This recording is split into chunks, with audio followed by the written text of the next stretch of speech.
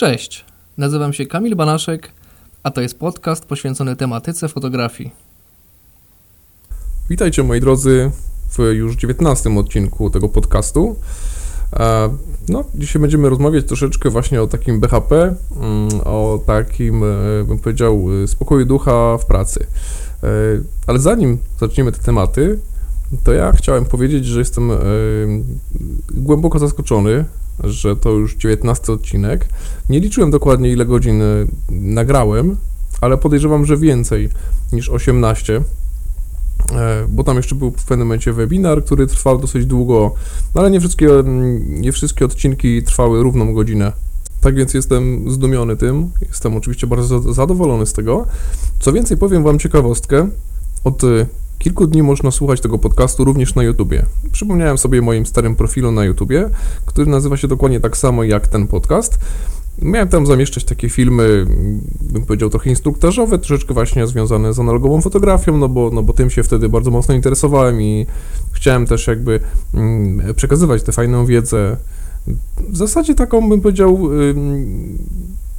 podziemną wiedzę, no bo jakby nie patrzeć, pewne rzeczy są na tyle gdzieś głęboko pochowane w książkach i różnych publikacjach, że dużo może zająć dotarcie do tej wiedzy, a ja ją chciałem po prostu skondensować i wrzucać na YouTube'a.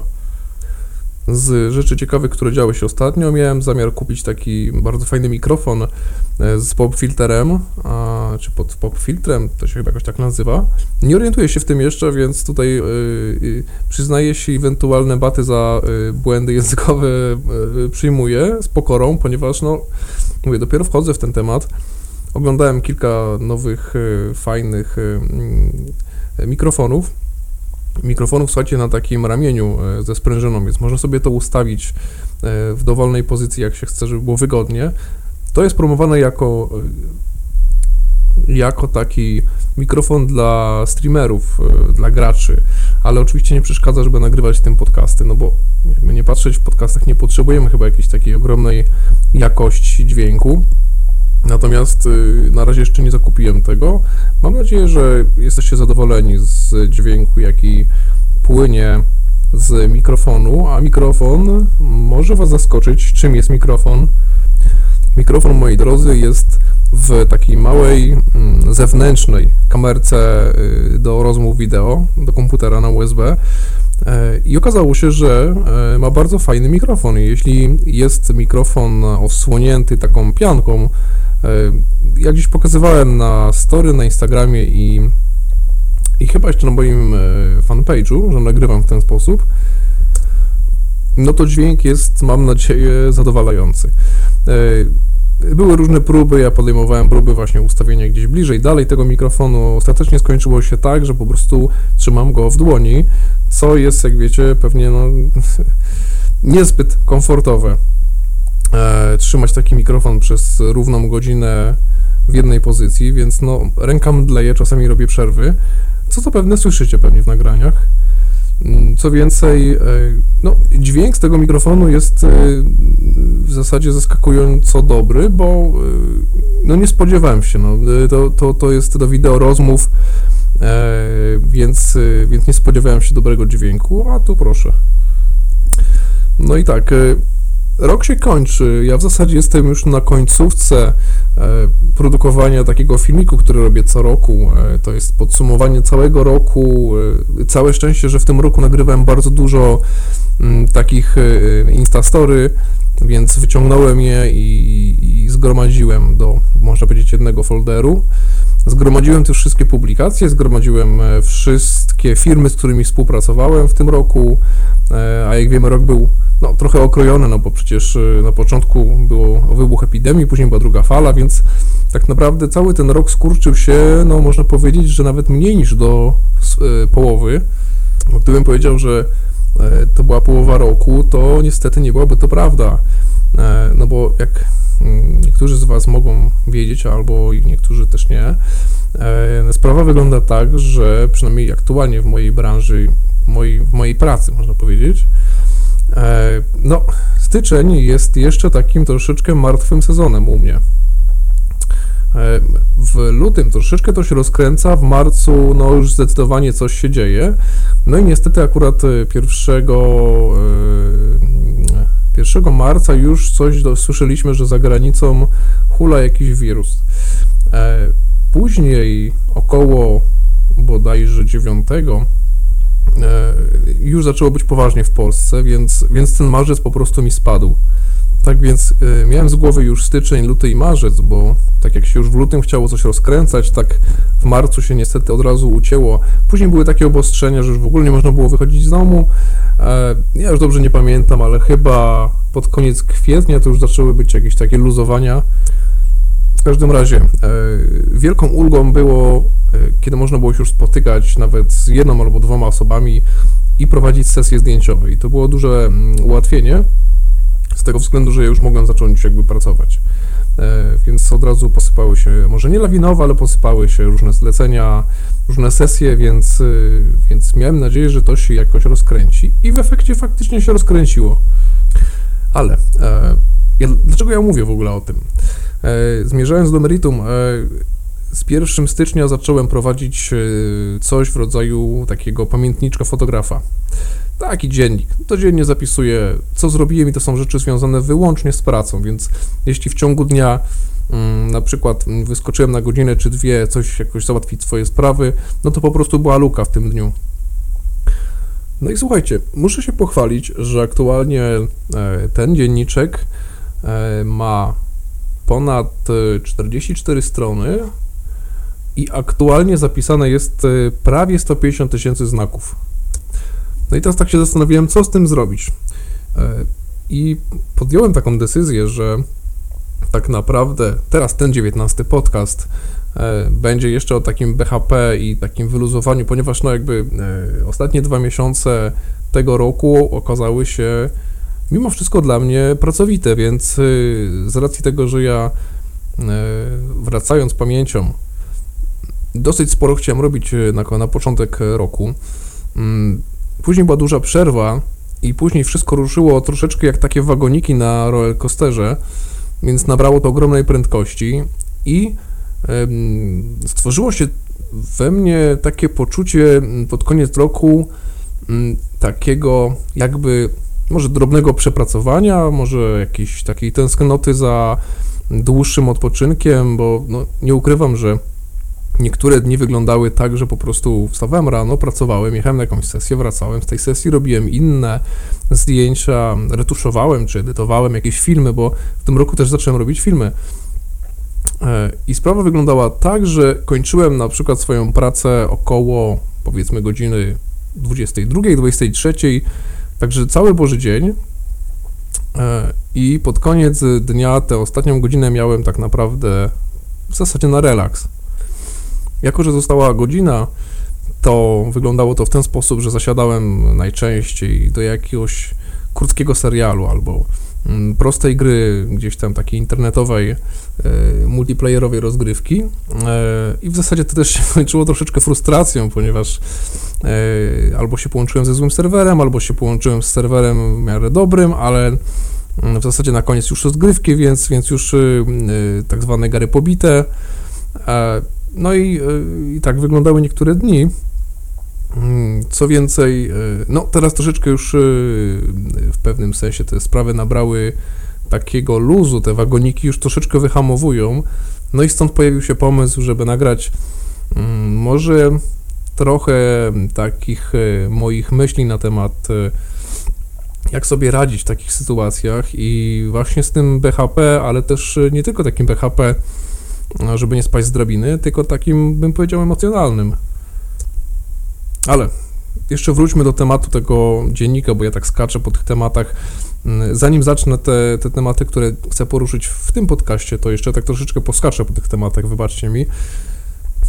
Otóż ten dziennik prawdopodobnie będzie zamieszczony jako dodatek do książki, którą zacząłem już w pewnym sensie po swojemu redagować. Pewnie dojdą jakieś tematy, pewnie niektóre tematy zostaną skasowane, bo podejrzewam, że na przykład nie będą pasować do całości. Różne rzeczy mogą się stać, a na razie to redaguję, zacząłem dopiero. Książkę chcę wydać jakoś na początku przyszłego roku. I to się uda, ponieważ podstawowa sprawa jest taka, że jedyne, czego najbardziej potrzebuję w tym momencie, to przeredagować tę książkę, nie tylko po swojemu, przeze mnie, ale też przez kogoś, kto jest specjalistą w tej dziedzinie.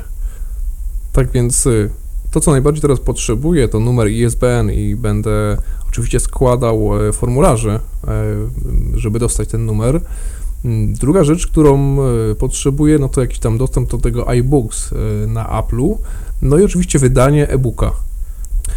Czy wydanie e-booka jest trudne?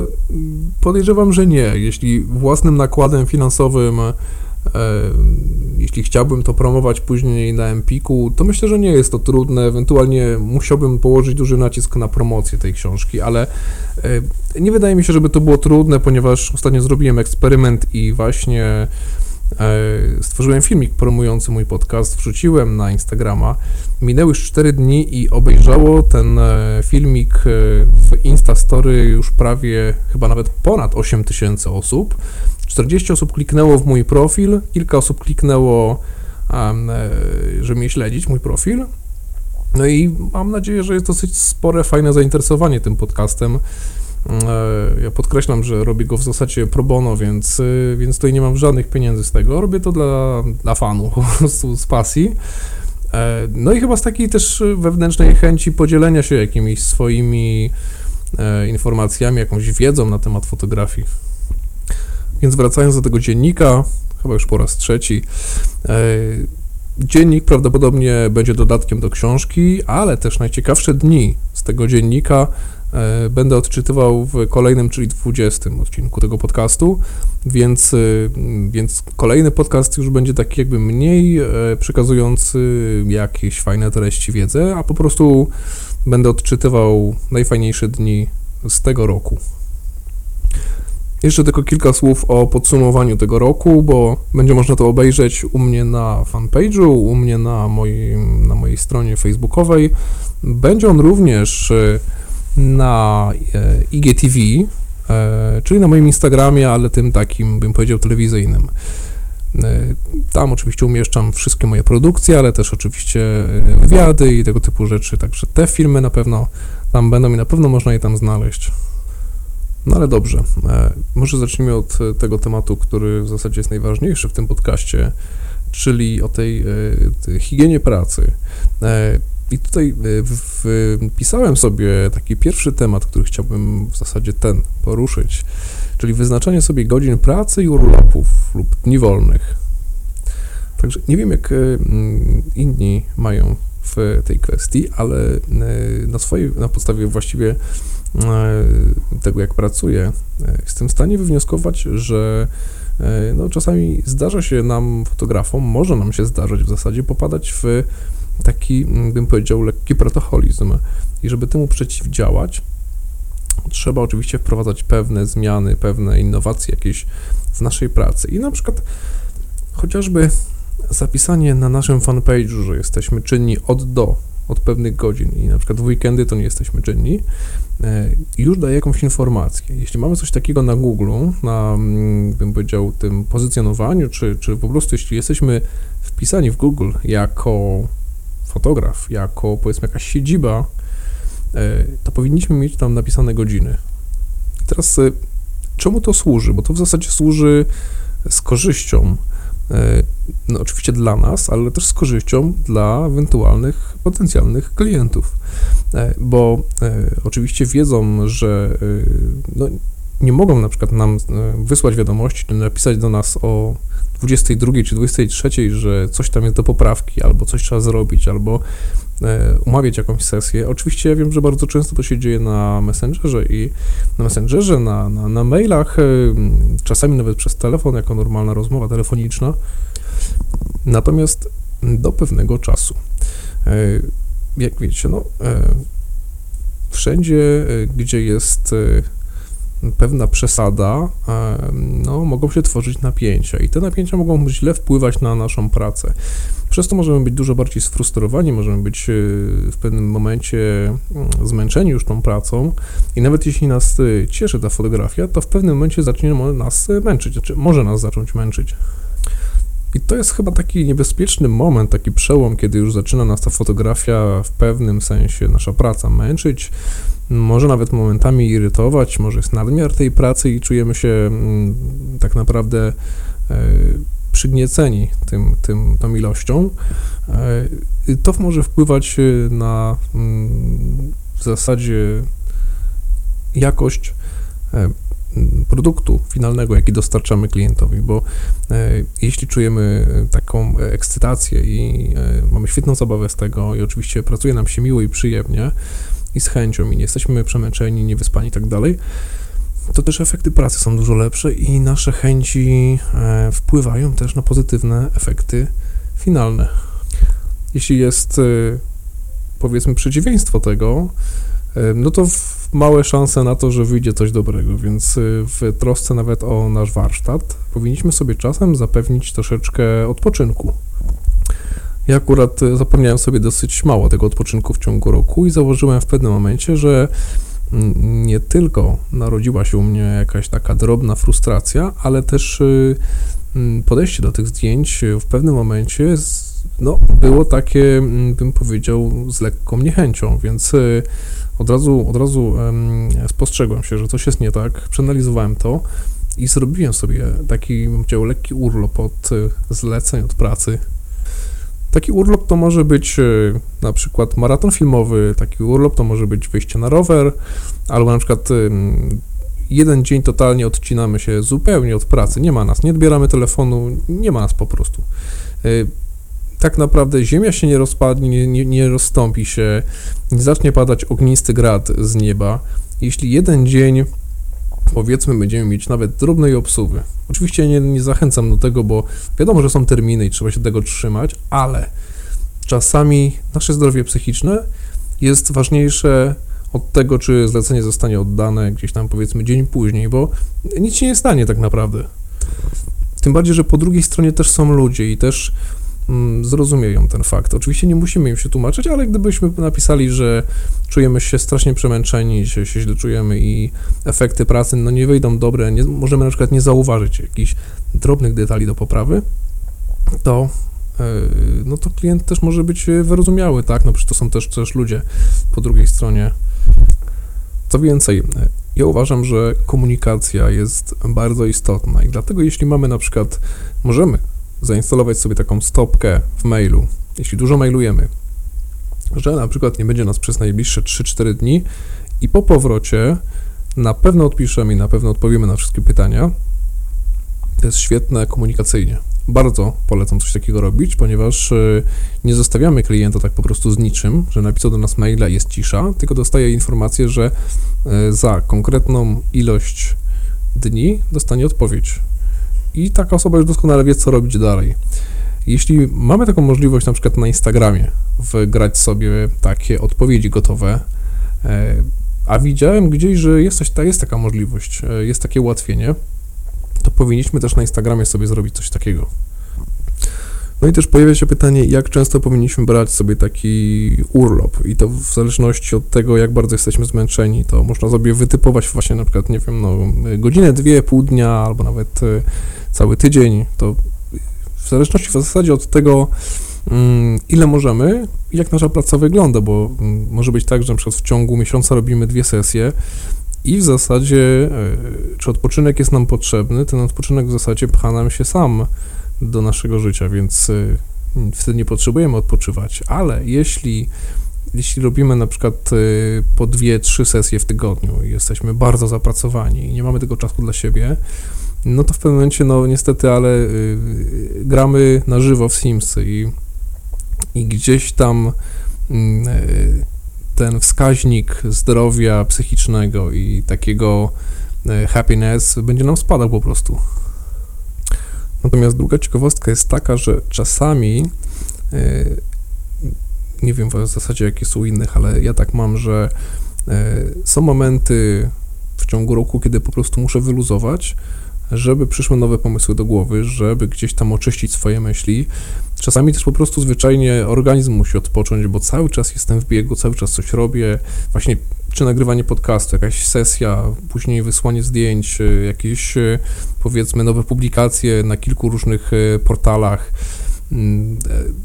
Co więcej, dodawanie jakichś powiedzmy nowych informacji, nowych ogłoszeń, ogłaszanie się i pisanie do klientów, nawet czasami stworzenie jakiegoś nowego portfolio, gdzie trzeba usiąść do kanwy, którą polecałem w kilku podcastach wcześniej i zrobienie tego portfolio ładnie, estetycznie, to też zajmuje czas i tak naprawdę po całym dniu w zasadzie niewiele działań podjętych, dobre efekty, ale jednak czuję się zmęczony tym.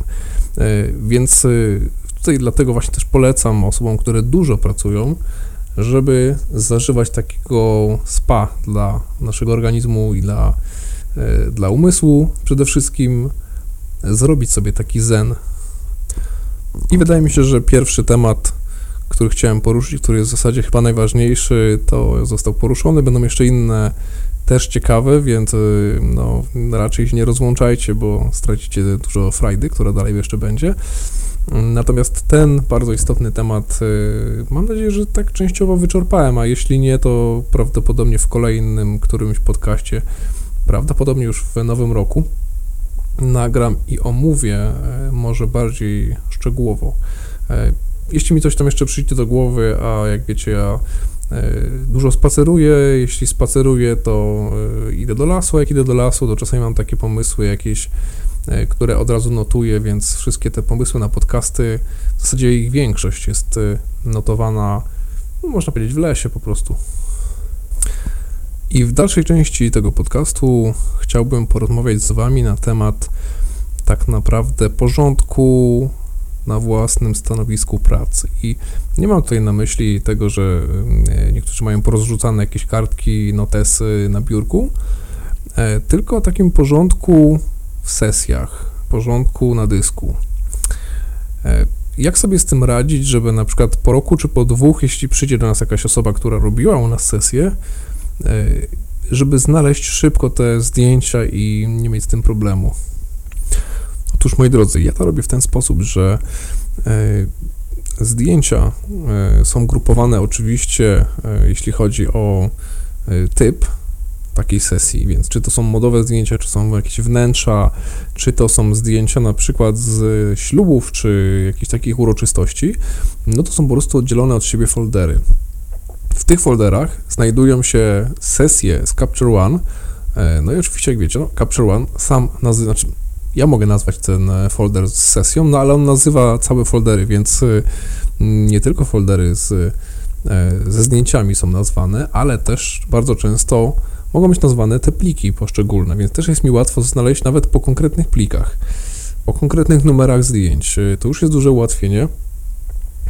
Co więcej, jeśli to są na przykład realizacje filmowe z jakichś sesji, na przykład, bo zdarzało się w tym roku, że robiłem zarówno sesję foto, jak i sesję wideo obok siebie, równolegle.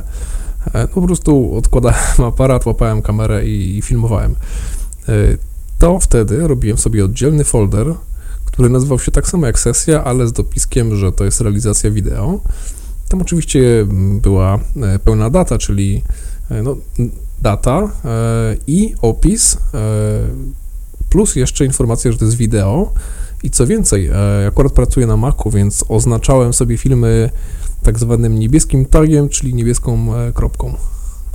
Takie coś bardzo ułatwia pracę, ponieważ jeśli chcemy szybko znaleźć foldery, czy nawet po prostu filmy z całego dysku, no to nie musimy ich przeszukiwać folder po folderze, tylko wystarczy, że po prostu klikniemy sobie wyszukiwanie po tagu i w ten sposób jesteśmy w stanie szybko znaleźć na przykład dany film. Ale o tagowaniu kolorami to jeszcze za chwilę. Na razie chciałbym powiedzieć o porządku na dysku. I w którymś z chyba pierwszych podcastów mówiłem o tym, że jeśli nie masz 3 kopii danych, to po prostu nie masz tych danych. I idąc dalej tym tokiem rozumowania, wszystko, co jest na moim dysku, jest backupowane na 2 jeszcze innych dyskach, więc podsumowując, sesja, która schodzi z aparatu, schodzi na dysk laptopa, stamtąd jest kopiowana na dysk backupowy, który również jest w laptopie. No niestety musiałem zrezygnować z napędu, z którego i tak bym pewnie nie korzystał zbyt często, na korzyść drugiego dysku twardego. Zatem w tym momencie mamy już, można powiedzieć, 2 kopie, a w zasadzie 1 kopię, 1 oryginał.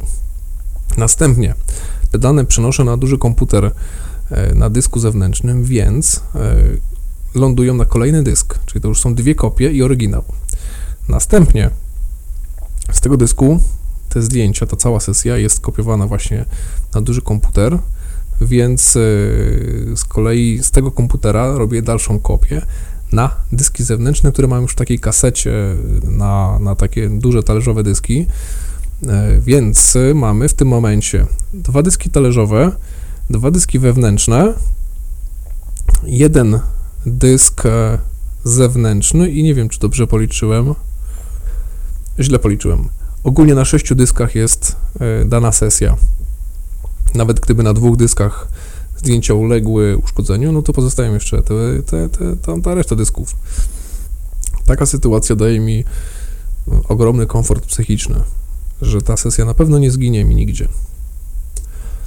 A żeby tego było mało, to wszystkie zdjęcia są magazynowane, te już zrobione, te wyrenderowane zdjęcia, te obrobione z pełnym retuszem, zatwierdzone przez klienta, przechowywane są w tych wszystkich formatach JPG czy DNG. Przechowywane są, słuchajcie, na dysku, no w zasadzie 2 dyskach w serwerze takim zewnętrznym. Taki stojący serwer na półce albo gdzieś obok parapetu.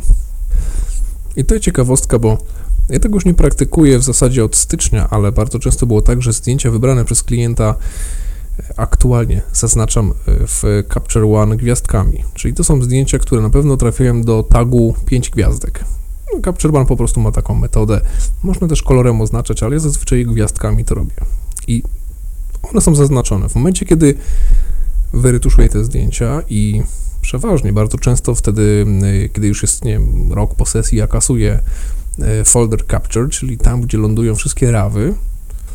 Można powiedzieć, że tracę te zdjęcia, zostają tylko te obrobione.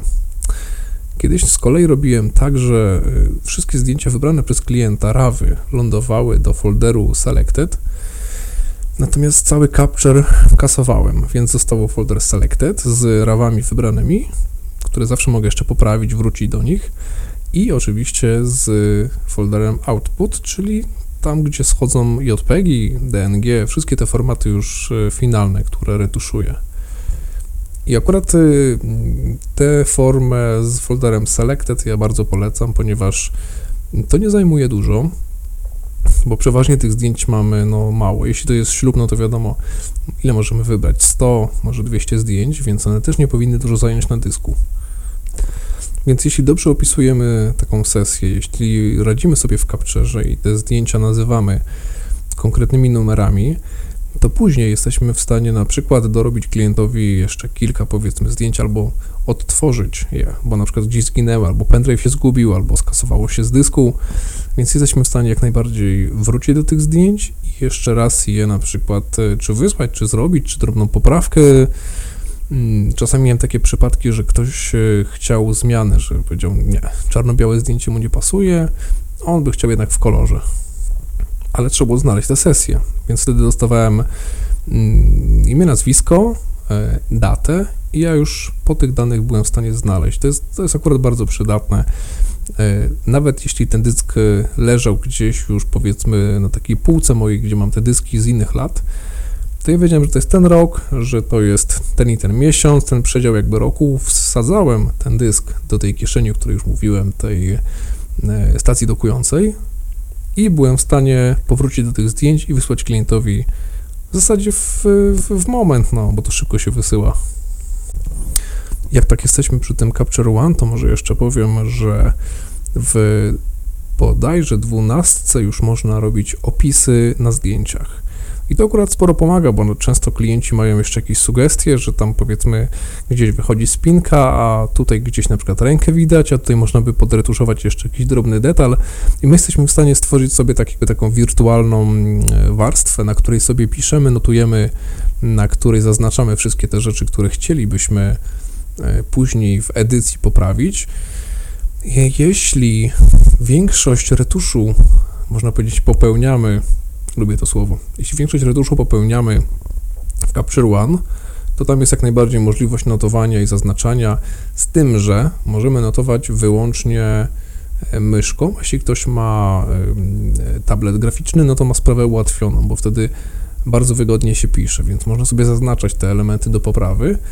Natomiast ja nie zauważyłem tam żadnej opcji nanoszenia tekstu, żeby sobie coś jeszcze zapisać, ale bardzo możliwe, że jest, trzeba by pewnie poszukać. Ostatnio oglądałem, że można powiedzieć, taką relację z nowości w edycji 21. Oczywiście oni zrobili taki dziwny przeskok, bo była 11, 12 wersja, później nagle pojawiła się 20 i teraz jest 21.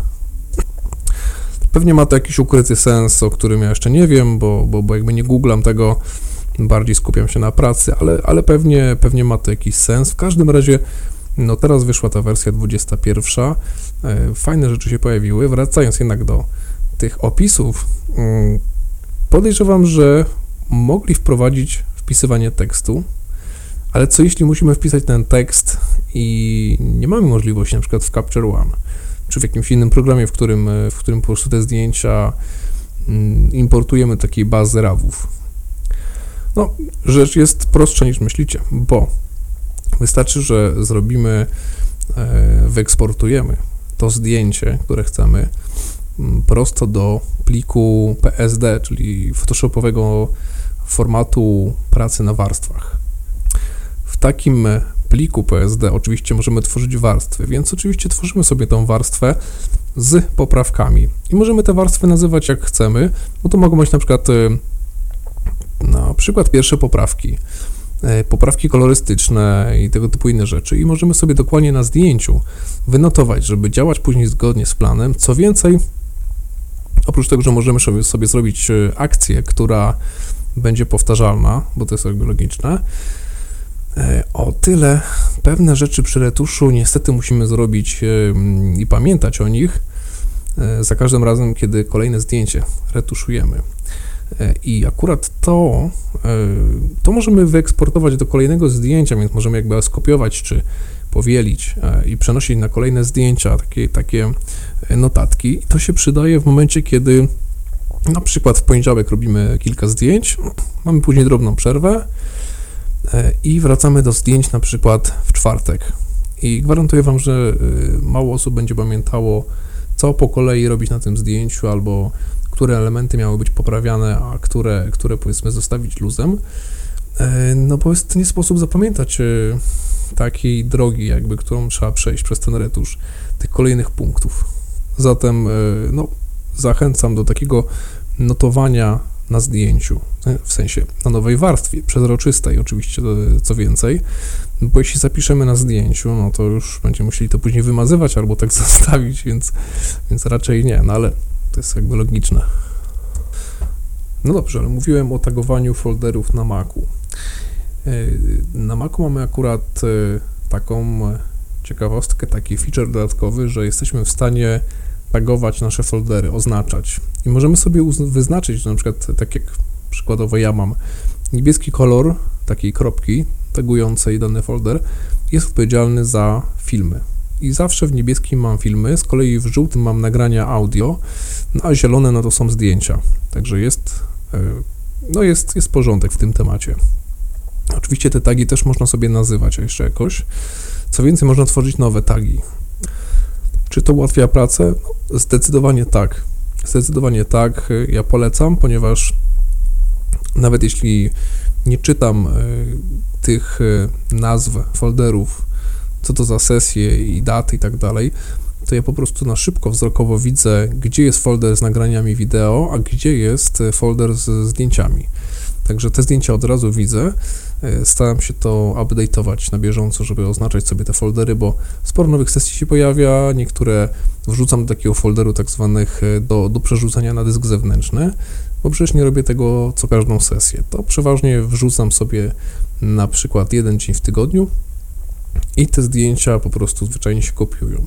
W zależności od tego, ile tam jest tych danych, no to one czasem dłużej to trwa, czasem krócej. I też taka ciekawostka, co mi to daje? Otóż dużo mniej zużywam dysk. Dyski, które mam w tych kieszeniach, to są praktycznie nówki dyski. Znaczy one są nowe, ale nawet po roku, po 2 one dalej są nówki, ponieważ one są włączane w zasadzie na godzinę, może 2 maksymalnie w ciągu tygodnia, więc w ciągu roku one dosyć niedługo pracują. Są wyłącznie na zgrywanie tych danych właśnie na te dyski, więc po backupie ja je wyłączam i one nie pracują.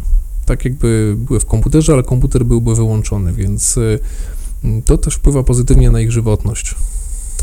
Jeszcze taką drugą ciekawostkę powiem.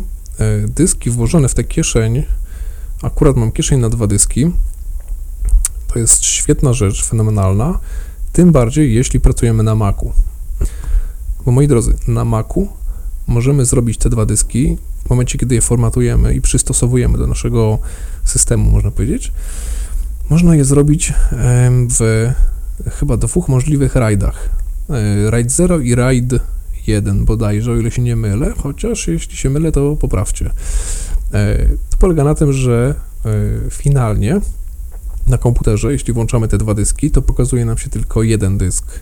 Natomiast drugi dysk jest dyskiem lustrzanym, więc wszystko, co wrzucamy na ten w zasadzie 1 dysk o jednej pojemności, a nie powiększonej, od razu nam się kopiuje na ten drugi, więc nie musimy tego jakby powielać tej czynności, że najpierw na 1 dysk skopiować, później na drugi dysk skopiować, ewentualne jakieś kasowanie niepotrzebnych plików, to też trzeba wykonać na jednym i na drugim. Tutaj akurat jest to ułatwienie, że wszystko dzieje się automatycznie. Kolejnym tematem, który też chciałem poruszyć, a jest jak najbardziej ścisły z tym, co mówiłem w poprzednich, to jest tagowanie zdjęć dalej oczywiście, ale w programie Capture One. No bo akurat ja na tym programie pracuję, no nie będę się wypowiadał o Lightroomie, ponieważ Lightrooma kiedyś tam liznąłem, można powiedzieć, więc wiem jak wygląda, choć pewnie wygląd też się zmienił z czasem, ale wiem jak wygląda, ale nie pracuję na nim. A więc w Capture One mamy 2 metody magazynowania zdjęć, importowania tych zdjęć. Pierwszy to jest oczywiście stworzenie sesji jednorazowej, do której możemy importować różne, bym powiedział, różne zdjęcia, nie wszystkie z karty, niektóre na przykład wybierać sobie. Możemy od razu zaznaczyć w programie, że ma się robić backup na dysk zewnętrzny albo na jakimś innym dysku w komputerze. Możemy też opisać, czyli na przykład od razu na poziomie importu zaznaczać, które zdjęcia mają trafić do jakiego folderu i to sporo łatwiej. Możemy na przykład, jeśli fotografujemy kilka różnych stylizacji przy sesji modowej, to jesteśmy w stanie sobie na przykład stworzyć folder pod tytułem stylizacja numer 1 i tam lądują rawy, stylizacja numer 2 i tam kolejne rawy lądują. To bardzo ułatwia pracę. Natomiast nas teraz interesuje drugi model kopiowania tych zdjęć, bo ten pierwszy to już opisywałem jeszcze wcześniej w tym podcaście i mówiłem, że te daty można sobie wpisywać. Natomiast drugi model jest o tyle ciekawy, że tworzy się jeden duży folder ze zdjęciami, w którym tworzymy takie, można powiedzieć, pomniejsze foldery, pomniejsze sesje. I co nam to daje? Tak naprawdę w pewnym sensie omijamy katalogowanie sesji, o którym mówiłem na początku tego podcastu. Ja mówiłem o tym, że tworzę foldery, po prostu śluby, jakieś tam powiedzmy sesje modowe i produktowe itd. Tutaj robi za nas to komputer, więc tworzy się jeden folder i w tym folderze są różne sesje. Więc wchodząc w ten, że tak powiem, folder stworzony, mamy poszczególne sesje i jesteśmy w stanie przeglądać te zdjęcia, nanosić poprawki, kopiować różne rzeczy związane na przykład z ustawieniem kolorów. To jest niesamowite ułatwienie dla osób, które właśnie zajmują się fotografią, w której muszą mieć wszystko uporządkowane i zgodne też z datami i wszystko w jednym folderze. Dlatego dla osób, które fotografują śluby czy tego typu uroczystości, ja uważam, że ten program jest absolutną bestią i kombajnem. Ale tak się rozgadałem o tym Capture One i zapomniałem wam powiedzieć, dokąd zmierzałem. Otóż każde zdjęcie w takim globalnym folderze można opisać.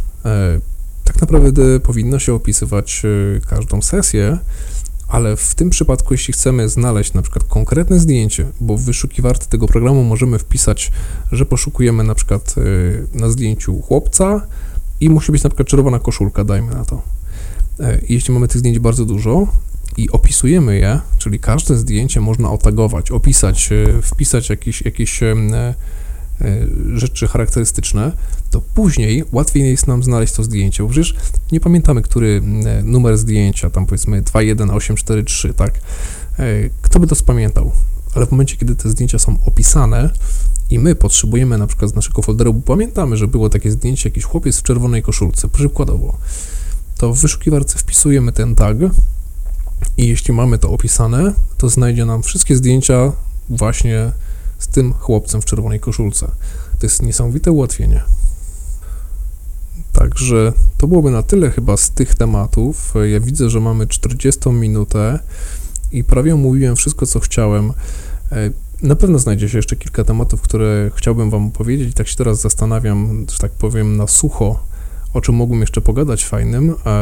No bo chyba nie zostawię Was tak z czasem 40 minut. Jeszcze z 10 minut pogadam o czymś. Mam wrażenie, że w ogóle w tym podcaście chyba za szybko mówię, także dużo treści znalazło się w krótkim czasie tego nagrania. Tak się chwileczkę zastanowiłem, tak, jest jeszcze jeden fajny temat, o którym mogę pomówić i zachęcić Was. Jeśli ktoś z Was filmuje i potrzebuje na szybko bardzo dobrego programu, którym może sobie skleić film, dodać jakieś drobne efekty, albo nawet i ściągnięte z internetu gotowe luty, to śmiało mogę polecić takiej osobie, Wam wszystkim, program DaVinci Resolve. W tym momencie wyszła 17. Ja pracuję jeszcze na 16, przesiadać się na razie nie potrzebuję, pomimo że jest to darmowy program. Mimo wszystko na razie jakoś jakby nie ciągnie mnie do tej 17, chociaż słyszałem, że są bardzo fajne opcje. Program daje ogromne możliwości podczas edycji, więc nie tylko kolory, kontrast czy wyciąganie jakichś detali. Ma obsługę chyba też RAW-ów, o ile dobrze pamiętam, ale mogę się mylić. Na pewno świetnie współpracuje z kamerami Blackmagic. Generalnie, jeśli chcemy tworzyć filmy, które określa się mianem cinematic, czyli takie typowo kinowe lub komercyjne, ładnie naświetlone, ładnie wydobyte wszystkie szczegóły. Bardzo często mamy szczegóły na przykład na twarzy, ale chcemy je wyostrzyć, czasami chcemy troszeczkę skórę rozmyć, tak najbardziej można. Bardzo często chcemy też przyciemnić trochę niebo, też żaden problem. W zasadzie możemy podmienić niebo w tym programie. Od kiedy pracuję w tym programie, jakby moje filmy nabrały takiego głębszego wyrazu, mam takie wrażenie. Ja wiem, że to jest taki trochę wycieruch, co teraz powiedziałem, bo głębszego wyrazu i teraz jestem zachwycony, brzmi jakbym promował ten program. Nie promuję, nie mam za to żadne, wcale nie jest mi płacone za to, po prostu lubię ten program i jest darmowy, więc to jest ogromny plus dla ludzi, którzy chcą zacząć przygodę z filmowaniem. Tutaj też taka krótka informacja, nie musicie mieć drogiej i bardzo dobrej kamery, żeby zacząć filmować i bawić się w to. Dla osób, które chcą zacząć i nie chcą pobierać tego programu na swój komputer, polecam na telefon pobrać program, który się nazywa InShot. To jest świetne narzędzie do montowania. Wiele filmów z moich początków zabawy na początku tego roku, wiele dobrych filmów zmontowałem właśnie za pomocą tego InShota. Natomiast też zabrałem się za tego DaVinci z prostego względu. Potrzebowałem niektóre rzeczy na filmie wyostrzyć, niektóre drobne elementy, powiedzmy, wydobyć, a niektóre troszeczkę przygasić. I tak jak na przykład na filmie ostatnio robiliśmy zdjęcia, właściwie całą sesję i wideo, i zdjęcia sukien ślubnych. No i tak się stało, że były 2 balony z numerkami, bo to akurat 25-lecie. No i tak się przydarzyło, że jeden z tych balonów był matowy, a drugi błyszczący, więc to już jest duży problem na filmie. Z kolei jeszcze kolejny poważny problem to taki, że po obróbce tego filmu takiej pełnej kolorystycznej obróbce, okazało się, że ten kolor złoty po prostu wyblakł. Więc w tym programie ja zaznaczyłem kolor, który ma być wymaskowany. Następnie stworzyłem maskę, która miała być nakierowana wyłącznie na ten balonik i żeby nie robić tego co ułamek sekundy, czy co sekundę przestawiać to zaznaczenie, w tym programie mamy coś takiego jak tracker, czyli jakaś chyba sztuczna inteligencja albo jakieś algorytmy skomplikowane, które prowadzą tę maskę i same wykrywają, jak ten obiekt mógł się poruszyć. Także podsumowując, program jest niesamowitym kombajnem, ja w tym montuję. W InShocie również mi się zdarza, jednak InShot to jest program wyłącznie na telefony komórkowe, więc na pewno jest na iOS-a, nie wiem czy jest na Androida, ale wydaje mi się, że też może być na Androida. No i dlaczego tak ochoczo mówię o tych programach do edycji? W tym roku dosyć sporo filmowałem i też chciałbym trochę odnieść się do tego, czy potrzebujemy drogą kamerę. Otóż nie potrzebujemy drugiej kamery, wystarczy nam właśnie ten InShot i ewentualnie program, który się nazywa ProMovie. Dla bardziej zaawansowanych polecam Filmic Pro, ale to już jest droższa zabawa, ponieważ aplikacja na iStore, na Apple Store kosztuje chyba 70 zł i odblokowanie w tej aplikacji możliwości nagrywania flatów albo vlogu, czyli w takim totalnie płaskim obrazie, z którego dopiero później możemy w edycji wyciągnąć naprawdę niesamowite rzeczy, to jest chyba też koszt kolejnych 70 zł, więc to się może uzbierać taka dosyć niezła sumka za zwykły, prosty program do edycji wideo, a w zasadzie do nagrywania tego wideo, ale też to jakby edytuje to wideo w trakcie nagrywania, w czasie rzeczywistym. Jakby totalnie odchodząc od technikaliów. Oprogramowanie niesamowite, ja niektóre filmy nagrywałem właśnie iPhone'em. W momencie, kiedy ogląda się film, ciężko jest ocenić, czy było to nagrywane iPhone'em, czy jakąś profesjonalną kamerą, więc tutaj jest duży plus. W montażu, w InShocie aplikacja chyba jest za darmo. Natomiast jakieś efekty specjalne, jakieś przejścia i tego typu rzeczy, to już jest chyba płatna sprawa. Ja zapłaciłem akurat za takie dodatkowe przejścia, na pewno kojarzycie. Takie, gdzie na przykład gdzieś tam obraz nagle wsysa się w kolejny obraz, albo gdzieś tam powiedzmy obraz zakręca, jakby go obrócić, tak jak się butelką kiedyś obracało na stoliku, grało się w butelkę, więc taka obracająca się butelka, taki obraz obracający się, to są niesamowite efekty, które wzbogacają film i przy użyciu na przykład drobnego akcesorium, jaki jest gimbal, możemy tworzyć naprawdę bardzo fajne filmy i wcale nie potrzebujemy drogiej kamery, więc tutaj akurat zachęcam do zabawy z filmem, bo to jest ciekawe po prostu, to jest fajne doświadczenie w życiu. Tak jak już mówiłem w poprzednim podcaście, ja fotografuję Canonem i Phase One'em, natomiast filmy teraz już aktualnie rzadko kręcę iPhone'em. Jak jest ładna pogoda, to tak, ale przeważnie Canonem 550, i tak jak już mówiłem, z wykorzystaniem Magic Lantern, więc jest możliwość filmowania w RAWach, tylko uwaga, trzeba mieć bardzo szybką kartę SD. Zatem, moi drodzy, jest godzina 15:53, to jest w zasadzie już 48 minuta tego podcastu, chyba nie będę przedłużał.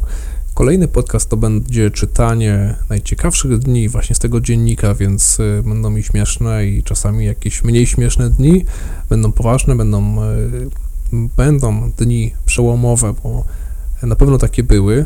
Zachęcam też do obejrzenia całego podsumowania, bo będzie stworzone całkowicie z filmów, które wyciągnąłem tak naprawdę z mojego Instagrama, z Facebooka, wszędzie, gdzie publikowałem. Żeby zobaczyć ten film, wystarczy po prostu na przykład na Instagramie wpisać Kamil Banaszek i to będzie czarno-białe zdjęcie takiego kolesia z długimi włosami. Tak mi się zadziało w życiu, że mam długie włosy. To może być też na fanpage'u Kamil Banaszek Fotografii i to na pewno poznacie, bo ciężko nie poznać tego logo, oraz na moim prywatnym facebookowym profilu, czyli po prostu Kamil Banaszek. Zatem polecam, niedługo się pokaże ten film, bo w zasadzie jest już na wykończeniu, chciałem powiedzieć, na ukończeniu. Tak, 50 minuta.